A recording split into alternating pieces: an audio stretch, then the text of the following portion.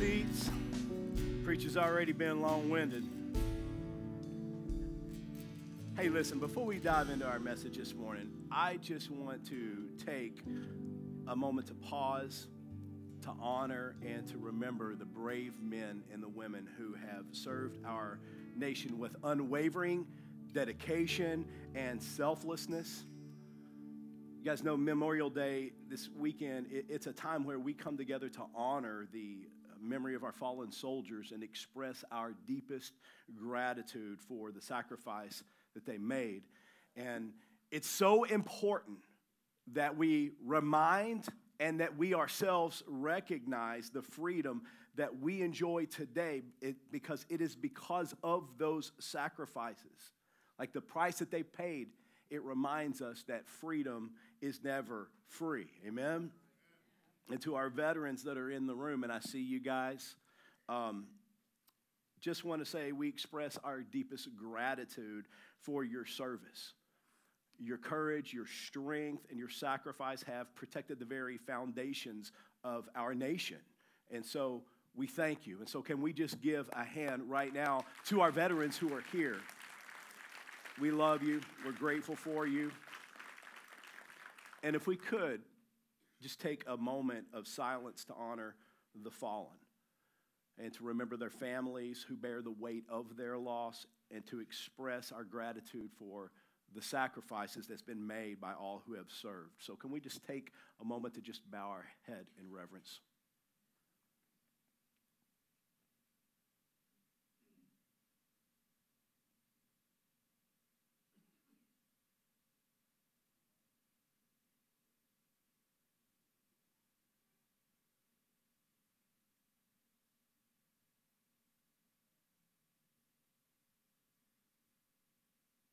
Now, may we all hold fast to the hope and the comfort that's found in the assurance that one day wars will end and that peace will reign.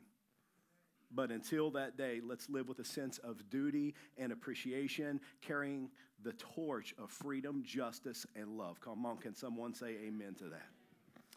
Well, I want us to pick up where we left off last week. I'll speak a little faster to make sure that we get it all out there. So turn with me in your Bibles to Acts chapter 21. As you're turning there, let me just say to those of you that are just joining us, we have been on a series called All In, where we have been going chapter by chapter through the book of Acts. And I've mentioned this to you several times, but I feel like this series is really a call to action, to step into the thing that God has destined for us. Now, let me just say, I read somewhere this week that Memorial Day weekend is the least attended church service all year. And so I want you to know that I'm going to preach my heart out like it's Easter Sunday, okay? So be ready to receive that, amen? Now, last week, we read about Paul preparing to head to Jerusalem, where he knew that he was going to be met with opposition. And this was something that God had revealed to him, but also that God had revealed to the disciples. Yet out of the disciples' love for Paul, as you guys remember last week, they urged him not to go. And after many attempts, they saw that they were unable to persuade him to change course. Paul knew what it was that he was signing up for. He knew what was to await him once he got in Jerusalem. But having this knowledge didn't stop him from doing what God had called him to do. Now, I just want to highlight this thought before we read our text today and see all the things that Paul is about to encounter. And that thought is this: Paul had a fixed focus. God had entrusted him with a heavenly mission, and he was determined to overcome any obstacle in his path. His heart was anchored in the belief that his mission was bigger than himself. Now, I say that just to ask, what are you living for? Are you living for something that's bigger than you? Like when you breathe your last breath, will your mission continue without you, or will the mission die when you do? Listen, I don't know about you, but I want to live for something that's going to outlive me, huh? Come on.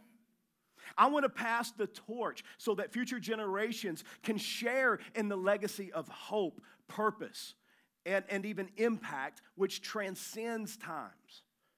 Because you see, it's not just about leaving a mark on the world. It's about igniting a flame that will continue to inspire and empower long after we're gone. Guys, you hear me say this many times, but legacy isn't just something that you leave to someone, but it's what you leave in someone. And this is exactly what we see the Apostle Paul doing. We see him pouring his life into others. He mentored and discipled countless people by investing in their spiritual growth and equipping them to carry on the work that he started. I mean, Paul's life exemplifies the very essence of passing the torch. And it's my prayer that as we continue in this last stretch of messages which highlight Paul's life, that we will be inspired with that same fervor to live for something that is much greater than us, something that will outlive us and leave a legacy. So let's look at Acts 21. You should be there now. We're going to start in verse 27 where we left off. And by the way, just for reference, Paul left Caesarea and now he's in Jerusalem. And so in verse 27 it says, when the 7 days were almost completed, the Jews from Asia, seeing him in the temple, stirred up the whole crowd and laid hands on him, crying out, "Men of Israel, help. This is the man who's teaching everyone everywhere against the people and the law in this place. Moreover, he even brought Greeks into the temple and has defiled this holy place."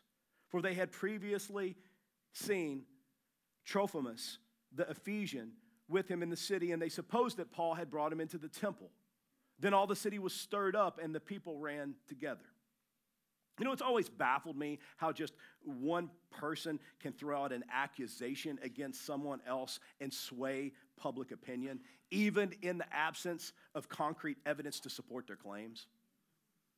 I mean, I can think of countless examples where either one person or a small group of people have made baseless accusations, and immediately people form a judgment of them without all of the facts.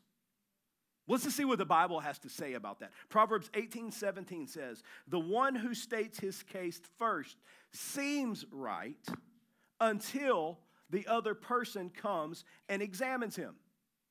I love how the Living Bible translates this verse. It says, "Any story sounds true until someone tells the other side and sets the record straight."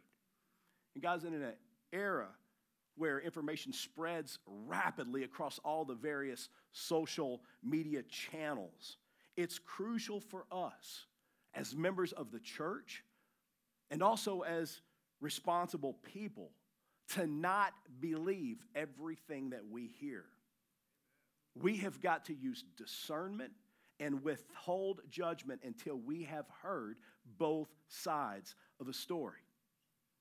Write this down. Jumping to conclusions based solely on one-sided accounts can lead to misunderstandings, unfairness, and the perpetuation of falsehoods. Church, listen to me. Don't believe everything that you hear. Not until you've heard both sides of the story. And be sure that you don't allow your own personal bias to cause you to compromise what is true. Because it's easy for us to believe something if it fits within our agenda and what we want to be true. You with me? Like it's easy for us to believe something if it's something that goes in line with what we feel is right. And this is what we see is happening here with Paul. The Jews from Asia, they didn't like Paul. And so they made an assumption, which led to a false accusation, and then it stirred up the whole city.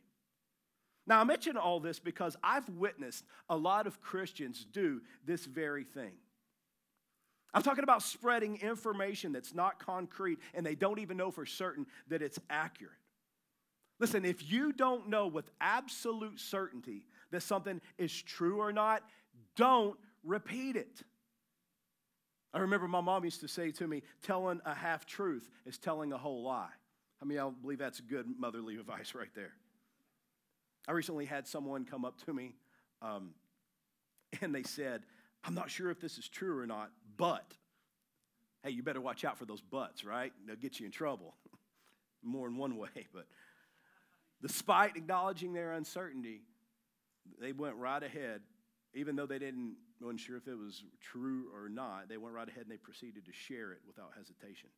You know, just a couple weeks ago, whenever Pastor Jerry was here, I got to spend a good amount of time with him, and he shared something with me that I didn't know. I want to teach it to you. It's really cool and at the same time convicting. There's a phrase in the Hebrew known as Lashon Hara. I'd heard it before, but it's based on Leviticus 19:15, if you're taking notes.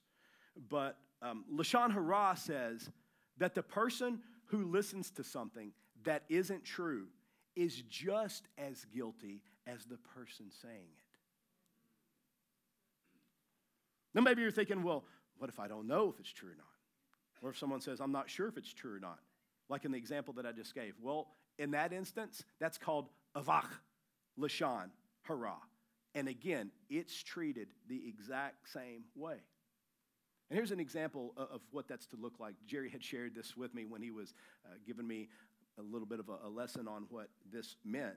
But he said that someone came up to Rebecca recently and said this thing to her, said, hey, I'm not sure if this is accurate or not, but I heard. And Jerry said that she immediately stopped the person and said, wait a minute, what did you just say? You said that you're not sure if this is true or not. And the person says, right, I'm not sure if it's true or not. And so she, in love, told them, then I don't want to hear it. Now, that'll take a little bit of a chutzpah right there. But you know the reason that she didn't want to? It's because she didn't want to be guilty of avach, Lashon Hara. And I'll think about it like this, because it makes sense. You're not just going to allow someone to come along and just pour anything in your mouth, right? Then why do we just allow people to come and just pour any old thing into our ears? Just saying. I think this is a good teaching point considering the political climate that we live in today. Hello? And considering how many times we've seen people get plastered all over the news for something that we found out later on wasn't even true to begin with. Let me share one more thing about this and then we'll move on. There was a youth pastor that I know about several years ago who had a teenage girl in his youth group make an accusation against him of a sexual nature. Well, the youth pastor denied it, adamantly denied it, said that it never happened. But watch this, just the accusation caused him to lose his job. The church fired him. And of course, the accusation then led to a trial where he could have spent years in prison. And I don't know if you've ever been in a trial or not. Thank God I never have, but I've heard, and I have friends that are attorneys, and they're grueling. They're long, they're strenuous, and that stress that this young youth pastor faced as a result of having to go through this trial put so much pressure on his marriage that it didn't last, and his wife left him. But watch this. Toward the end of the trial, that young teenage girl finally came forward and said that she made it all up. And he was acquitted, but the damage had already been done. Now, I'll tell you that story just to say, we're supposed to hold the presumption of innocence until proven guilty. This is a fundamental principle that is consistent with our country's Constitution and with the Bible. Now, I know I'm spending a little bit extra time on this point, but it's one that needs to absolutely be taught within the church because I don't think that we're doing a great job at this. And by we, I'm not talking about Destiny Church, okay? I'm talking about the global church. I'm talking about the one church. Church, we must guard not only what we speak, but we even need to guard what we hear. Watch this. If I guard what I hear, by nature, it's going to prevent some of the things that I say. Are you hearing me? If it's not true, we're to reject it. Let's keep reading in our story. Acts 21, verse 30. We'll go maybe about 6 verses. It says, they seized Paul and they dragged him out of the temple. and at once the gates were shut. And as they were seeking to kill him, word came from the tribune of the cohort that all Jerusalem was in confusion. He at once took soldiers and centurions and ran down to them. And when they saw the tribune and the soldiers, they stopped beating Paul. Then the tribune came up and arrested him and ordered him to be bound with 2 chains. He inquired who he was and what he had done. Some in the crowd were shouting one thing, some another. And as he could not learn the facts because of the uproar, he ordered him to be brought into the barracks. And when he came to the steps, he actually was carried by the soldiers because of the violence of the crowd, for the mob of the people followed, crying out, "Away with him." Now let's just talk about what we just read right here. The accusation of these Asian Jews caused the crowd to become violent and to beat Paul. And by the way, they weren't just beating him to teach him a lesson, okay?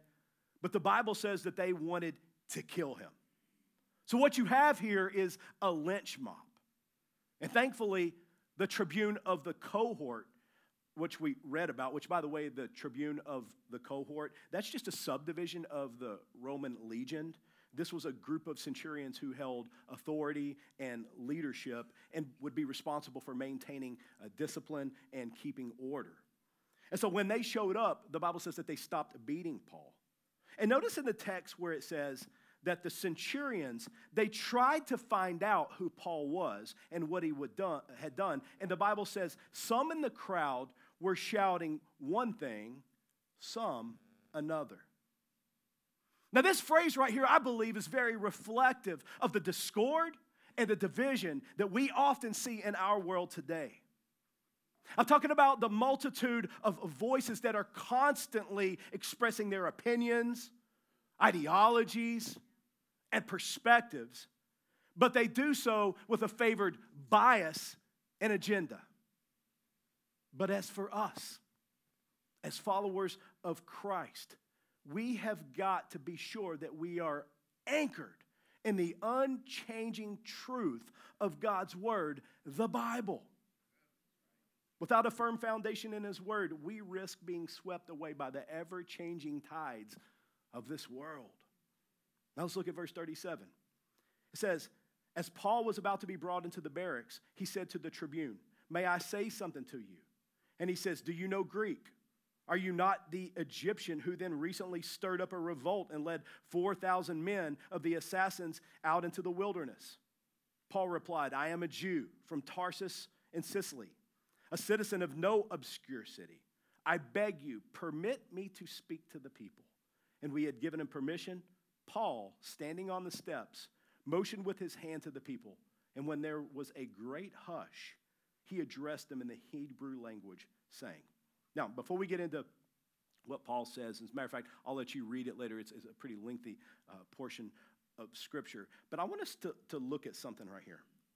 It says the Bible says that the centurions, the tribune of the cohort, they thought that Paul was this guy, this Egyptian who had stirred up a revolt and brought in 4,000 assassins from out of the wilderness. But really what was taking place right here was simply a case of mistaken identity. Let me ask you something. Have you ever had someone mistake your identity? I'm not talking about like you looking like someone, right? They being your doppelganger, but rather misunderstood who you really are. Like they jumped to conclusions and made judgments based on limited information. Guys, it's in those moments that we get the opportunity to respond with grace and clarity, just like Paul. You see, Paul could have easily been angered or discouraged by this misunderstanding, but instead he used it as an opportunity to reflect God's love and truth.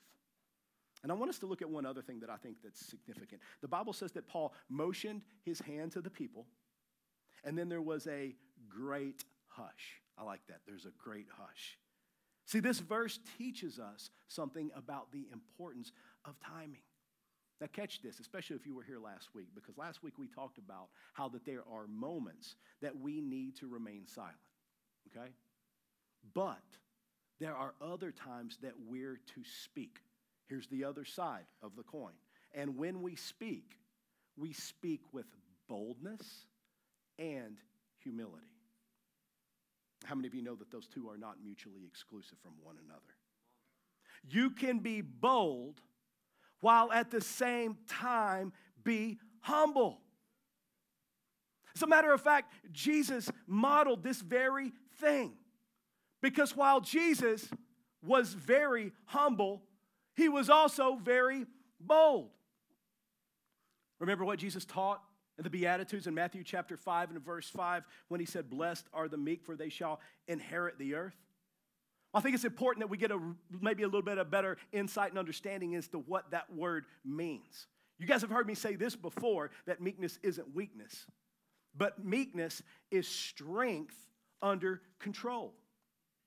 And really, to even get a little bit of a better understanding of what this word means, you've got to kind of go back to whenever they first used this word and what that meant. I actually just learned this recently watching a teaching from Dr. Jordan Peterson on this very thing. You see, meekness means this. This is so good. It means those who have swords and know how to use them but keep them sheathed will inherit the earth. Come on, isn't that good? Every guy in this room should say amen to that. Isn't that good? I'm going to say that again. Those who have swords and know how to use them but keep them sheathed will inherit the earth. I mean, this is similar to the definition that I gave you earlier, that meekness is strength under control. But this kind of paints us a little bit better picture, right? So what's that mean? That means that we should be bold. That means that we should be strong. That means that we should be dangerous to our enemy and adversary, the devil.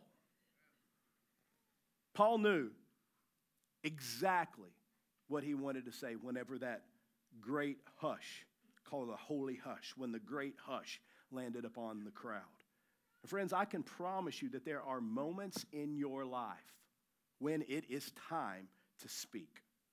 Again, I feel like this is a balance to what I taught you last week. There's a time to be silent, and there's a time to speak. As a matter of fact, Solomon gives credence to that very thing in Ecclesiastes 3, verse 7, when he says there's a time to keep silent and there's a time to speak. But what we have got to do as Spirit-filled believers is we have got to discern between the two.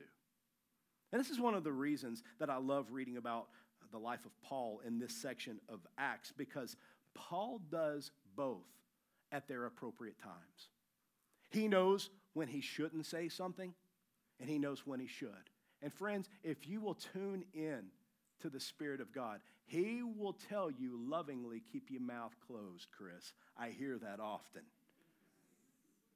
But there are also times, watch this now, here's the other side of it, that we need to speak. And sometimes it means that we have to step outside of our comfort zone to speak those things. Are you with me?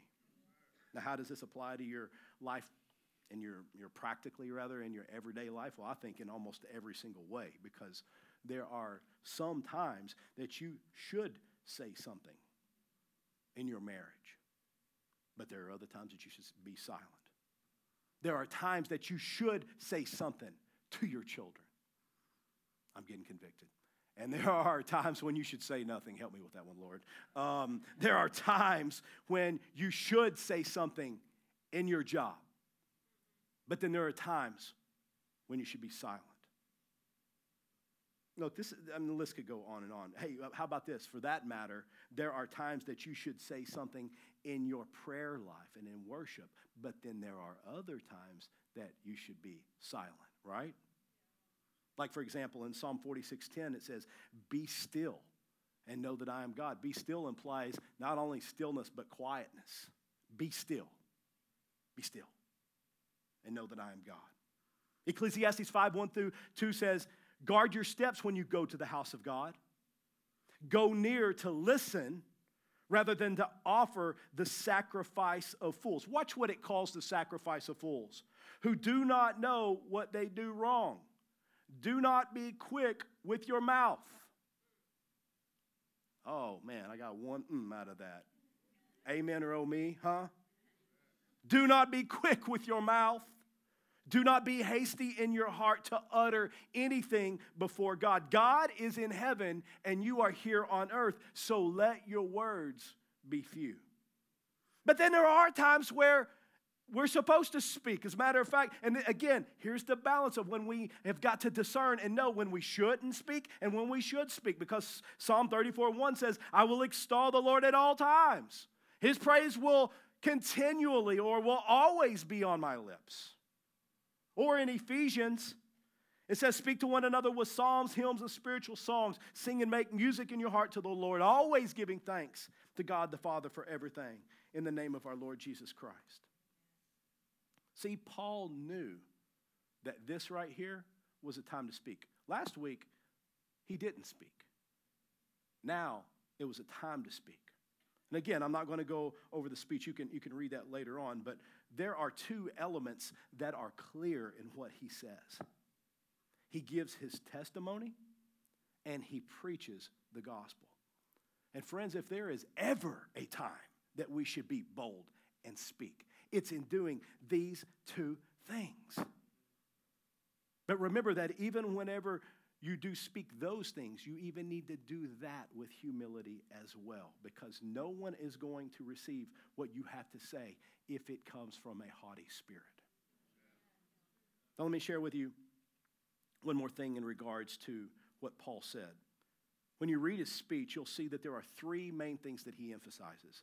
The first is he talks about his life before Christ.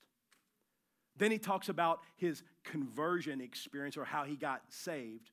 And then third, he talks about his life after Christ. And I love this because I believe that what Paul is doing right here is he's setting an example for us so that we would do the same in our everyday lives.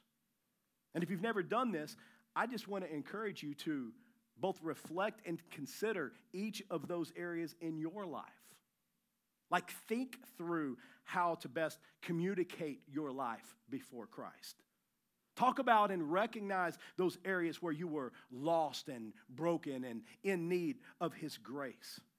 Because this time of reflection, it helps us not only appreciate the work that God has done in our lives, but it helps us in giving our testimony to others. Because I promise you, there's going to be other people around you that's going to be broken and hurting and needing grace just like you. And you know, I learned something from Bill Johnson. The root word, Hebrew, for testimony, it means to do again. And really that fits right in with what Revelation says whenever it says that the testimony of Jesus is the spirit of prophecy. Now think about that. The testimony of Jesus is the spirit of prophecy. So whenever I'm giving credence and testimony and witness to the things that the Lord has done in and through my life, it creates faith within the atmosphere that other people can grab a hold of to believe if God did it for them, maybe he'll do it for me. Paul shows us how to do this in our life, how to recognize those areas where we're broken, where we're needing grace. And secondly, then we celebrate that moment that we come to Christ. Church, may we never grow weary in doing that. May we never get so complacent with our salvation that whenever we get the opportunity to praise God for it, that we just sit back and, oh yeah, praise God, I've been saved for 30 years. Well, you better praise God. Like if you're so tired that you don't want to praise God anymore, maybe hell might be the other option for you. Because you know what we're going to be doing in heaven throughout all eternity?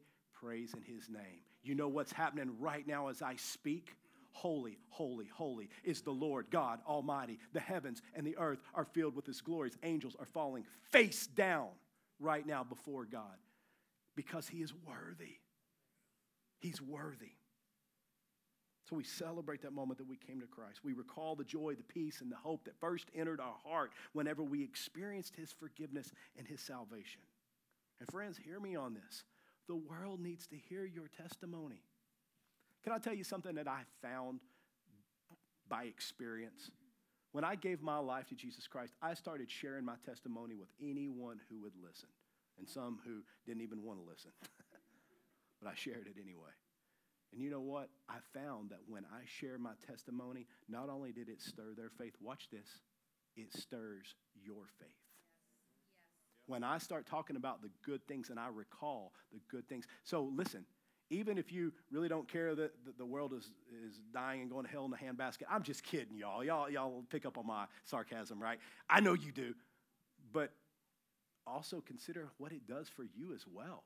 Because I promise you, every time you share your testimony with someone, not only is it going to make a difference in their life, it will do a difference in your life as well. That's the reason you always hear people say who goes to a mission trip, man, gosh, it changed me more than it changed those that I went to the mission on. Well, guess what? We need to live life that way on mission. Hello? And if we will live life that way, then we're going to watch a greater work happen in our lives and in our hearts. Amen? The world needs to hear your testimony. You know what? You have this powerful thing, church, called hope on the inside of you, which the world is in desperate need of. And please don't make the mistake of believing that everyone around you has heard about Jesus and that they don't need to hear what you have to say. That is a lie from the pit of hell. I promise you that. The Bible says we overcome by the blood of the Lamb and by the word of our testimony. Not only we'd have any problem with people agreeing upon the first part, we overcome by the blood of the Lamb. Everyone says, praise God, amen. But it also says, and by the word of our testimony. You know, I was doing a word study on the word overcome, and I found a definition that grabbed my attention. This is so good. It said, to maintain one's cause. Well, that sounds vaguely familiar, doesn't it? Christ, community, cause. Yeah. When we overcome, we maintain our cause. And church, what is your cause? Well, I'll tell you what it should be. Our cause is Christ. And watch this. I know that sharing your faith can be risky, but I can promise you that you're never truly at risk when God holds you in his hand. Hey, he has given us his precious Holy Spirit. And he's given us that Spirit for a purpose. Do y'all remember the purpose? We talked about it back in September at the beginning of this series in Acts 1:8. It says, but you shall receive power. Come on, it's Pentecost Sunday, somebody. You will receive power when the Holy Spirit comes upon you. And you will be my what? Witnesses. In both Jerusalem, Judea, and the uttermost parts of the earth. So let me ask you a question, Spirit-filled believer. Do you have the Spirit of the living God on the inside of you? You do. Do you have his power? Well, if you have his Spirit, you have his power. Just in case you don't know. So in case you're thinking that you're weak and beat up and I can't do anything and I can't overcome. No, if you've got the Spirit of God in you, sorry, he's not weak. He's powerful. And you will receive power. That's dunamis in the Greek. That means miracle working power. That means what you can never do in your own ability or strength or intellect. Right? To be what? Witnesses. Now you said, yeah, amen, we got the Spirit, we got the power. Now are you being witnesses? You see, this is the part where there's a participation that takes place between us and the Spirit of God. Because God's not going to come and just open your mouth and make that come out. You can't just come out and, be like, oh, Jesus loves you and he has a plan for your life. And no, it takes that will, that free will that God has given us to make sure that we are sharing Christ with the world. You will receive power when the Holy Spirit comes upon us. The purpose for which God has empowered us is to be witnesses, church. Paul understood this. Timothy understood this. Peter understood this. But not only did they understand it, but they practiced it. They applied it. They stepped outside of their comfort zones. And even when they knew that they were going to be walking into guaranteed persecution, that still did not stop them. I just have to ask, what is keeping you from sharing Jesus with the world around you? I'm not saying that you've got to go stand on a corner with a bullhorn, but I feel like we've been pretty good at being silent in our faith. So much so that many Christians, co-workers, or neighbors wouldn't even have a clue that they are one. But they've never talked to them about Jesus Christ. I've spent a lot of time with people, and I've found that people think that, well, people's already heard about Jesus and they've already made that conscientious objection to Christ, and and if they want God, they'll come to know God. Do you know that it takes, on average, someone sharing Christ with someone 7 times before they give their life to Christ? Do you know that? What if you were the 7th one? Don't stop on 6, right? Hey, what if you were the 7th one? Friends, there is a time to speak. I hope you grab hold of this week. There is a time to speak. Don't grab a hold of this and say, oh, that's right, bless God, I got something I want to say to my husband when I get it. It's time to speak. You missed the context of this message.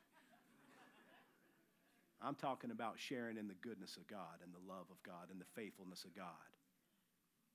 And if you feel like there ain't no good in your life, then open up your Bible and celebrate the good that's in it and who he is. Amen. Quit focusing on the wrong that's happening in your life and focus on the right that's with God. Paul shared with the people about his life before Christ. He talked about his salvation experience. And thirdly, he talked about his life after Christ. And guys, this is where we can share with others about how God has shaped our thoughts, how he's changed our actions, and which to this day is still transforming us more and more into the image of Christ, to where we love in a manner that we've never loved before, to where we now seek to serve rather than being served, and to where we now live our life with a purpose. I said this earlier, but I want to say it one more time. The world is waiting for the good news that we carry within us. May we not be those who take our light and go and hide it. May we be those who, as beacons of hope, shine forth in speaking of the goodness of God. You say, but Pastor, I let my light shine by how I live. That's great. Keep doing that, but don't just stop there. Let your actions and your words bring glory to his name. Paul gives us a great example on the importance of sharing our testimony. I love that, by the way, that Paul practiced what he preached, because in Romans 10:14, which would have probably been written right about Acts chapter 20, which we talked about last week when Paul was in Corinth, Paul says this. He says, and I think that he's thinking about this as he's getting ready to go to Jerusalem.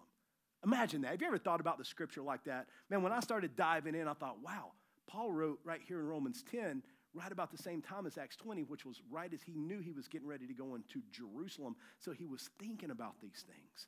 And this is what he penned. But how can they call on him to save them unless they believe in him? And how can they believe in him if they have never heard about him? And how can they hear about him unless someone tells them? Church, let these words resonate deep within your souls. It's not enough for us to simply receive God's grace. We are called to be vessels of his hope in a world that is desperate for it. Listen, within each and every one of you, there resides a power that is greater than anything that you could ever possibly imagine. I mean, the very force that spoke the universe into existence, come on, that dwells in your innermost being. I'm talking about the Holy Spirit of God, who is alive on the inside of you and active, empowering you to do the unimaginable. Remember that the same Spirit that raised Christ from the dead is the same exact, not watered down, same exact Spirit that dwells within you. Nothing is too difficult for our God. If you see somebody do something great for God, it's not because they're great, it's because the God within them is great and they just simply believed it. Nothing is too difficult for him. Nothing is impossible for God. I know we all agree with that, but watch this. Nothing is impossible to those who believe. I'm trying to stir your faith this morning, church, to know that it ain't about you. The thing that God wants to do through you, you've just got to lock into the faith in the Son of God to know that nothing is too difficult for our God. And we've got to hold on to that. Now, I want you to know that whatever you have need of this morning, I shared this again earlier, but I want to say it again. God has an abundant supply. Even in context of what we're talking about this message this morning, if you need courage in your life, He's got it. In Him we have peace. In Him we receive healing. In Him we walk in victory. In Him we live, we move, and we have our being. Come on, somebody, do you believe it?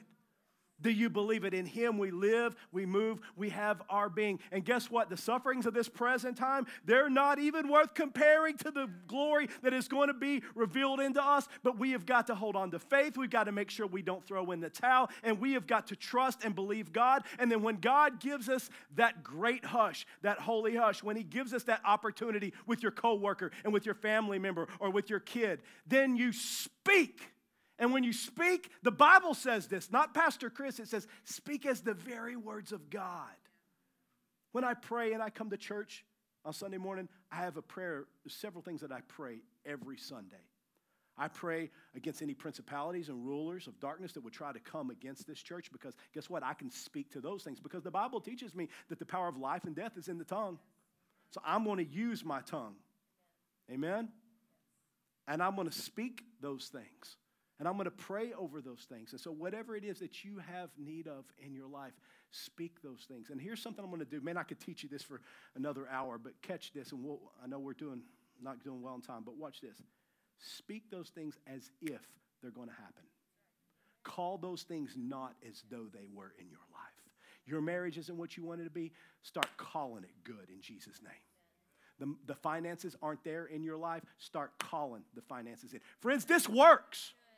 You look into someone who's practiced this stuff, and I'm telling you, I give testimony to it, that it works. Speak that you ain't going to have cancer in Jesus' name. Hallelujah. That's for somebody.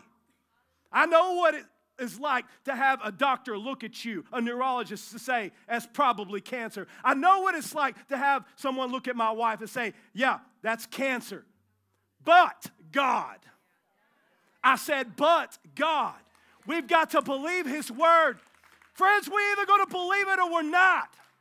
And I believe that His word is true. I believe that He is who He says that He is. I believe He's a great physician. I believe that He's able to do exceedingly, abundantly, above all that I could ever ask or think. My cerebral cortex can't even become close to be able to give commentary to the goodness and the greatness of God. But you know what? I'll use my mouth to speak it. And I'll say, God, you are good. Come on, right now. Can we just stand to your feet real quick? Come on, God, you are good.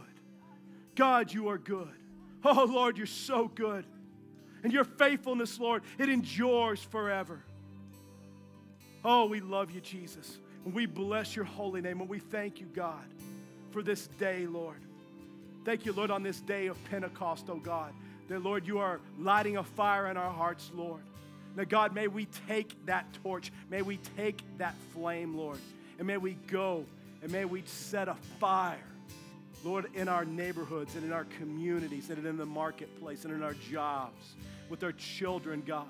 May we sit down, Lord. May we talk about the things that we have looked at from your word. And we thank you, Lord, that as a result, God, the work that you have began in each of our life, you will be faithful to complete it. Listen. We're going to bring today's service to a close. I went a little long today, but I just want to ask this question, because I do believe right now that there are some, not only online, there's some I believe that's watching right now online, but I believe there are also those here in this room. You have not surrendered your life to Jesus Christ. You have not called upon Jesus as Lord. Look at me for a minute, just for a minute. I've got about 3 minutes and we're done. Hear me on this. If you have not looked to Jesus to be your Lord and Savior, friend, I got to tell you, there is nothing in this world that will satisfy you. Not fame, not fortune. I promise you, anything that the world tries to present and offer you and to try to get you to believe is better than what God has to offer. It is a counterfeit at best. You know what a counterfeit does? A counterfeit might get you by a few times. But then one day, boom. And that's what sin does. We think, man, I sinned and I gotten away with it. Friends, surely your sin will find you out. And when it finds you out, can I tell you the wages of sin is death. And here's what you need to know. All have sinned and fallen short of the glory of God. In case you're thinking, well, I'm not a sinner. Yeah, each and every one of us was born a sinner in need of a Savior. And the only way that we get sin removed from our life, forgiven from our life, because we all owe the debt of sin, which means that we do not get to go into heaven. Good works do not get people into heaven. Are you hearing me? Your mom and your dad can't get you into heaven. Your president can't get you into heaven. Are you with me? It ain't about what you know. It's about who you know, Jesus. And if you want to surrender your life to Jesus Christ, I want to give that call right now for you to accept Jesus as your Lord and Savior. And you can receive the promise of forgiveness of sin and the promise of citizenship in heaven. If that's you, I want to invite you to pray with me right now. We're going to confess our need together as Lord and Savior. And I'm going to ask the saints of God to join in with us as we pray this prayer. Pray this prayer of surrender out loud with me. Pray, Lord Jesus, I confess my need for a Savior. I ask you, Jesus, be my Lord. Forgive me of my sin. Help me to turn from it. Jesus, I believe that you are the Son of God, that you died on the cross for the sin of the world. Jesus, I believe that you rose from the grave, just as your word says. Now I want to live my life to know you and to make you known. In Jesus' name, amen. And this is one of those moments when I say that we want to speak and thank God for our salvation. Can we praise God right now? Hallelujah! Hey! Yes! Isn't the Lord good? Come on, I said, isn't the Lord good? Let me bless you, all right? May the Lord bless you. May he keep you. May he cause his face to shine upon you and be gracious to you. May the Lord lift his countenance upon you, and may he give you peace in Jesus' name. Amen. Listen to me. If you prayed that prayer here today, as you're leaving, you're going to see a banner that says, I have decided. Stop there for 30 seconds. They got something important they want to put in your hand. If you're watching this later on, online, or even live, go to destinychurchjacksonville.com/Jesus. There are some very important next steps that you need to know. Amen. And let's go forth this weekend and shine the bright light of Jesus and pray that we get those holy hush moments for us to share Christ. Amen. Love you, church. Have a wonderful week. We'll see you next week in Jesus' name.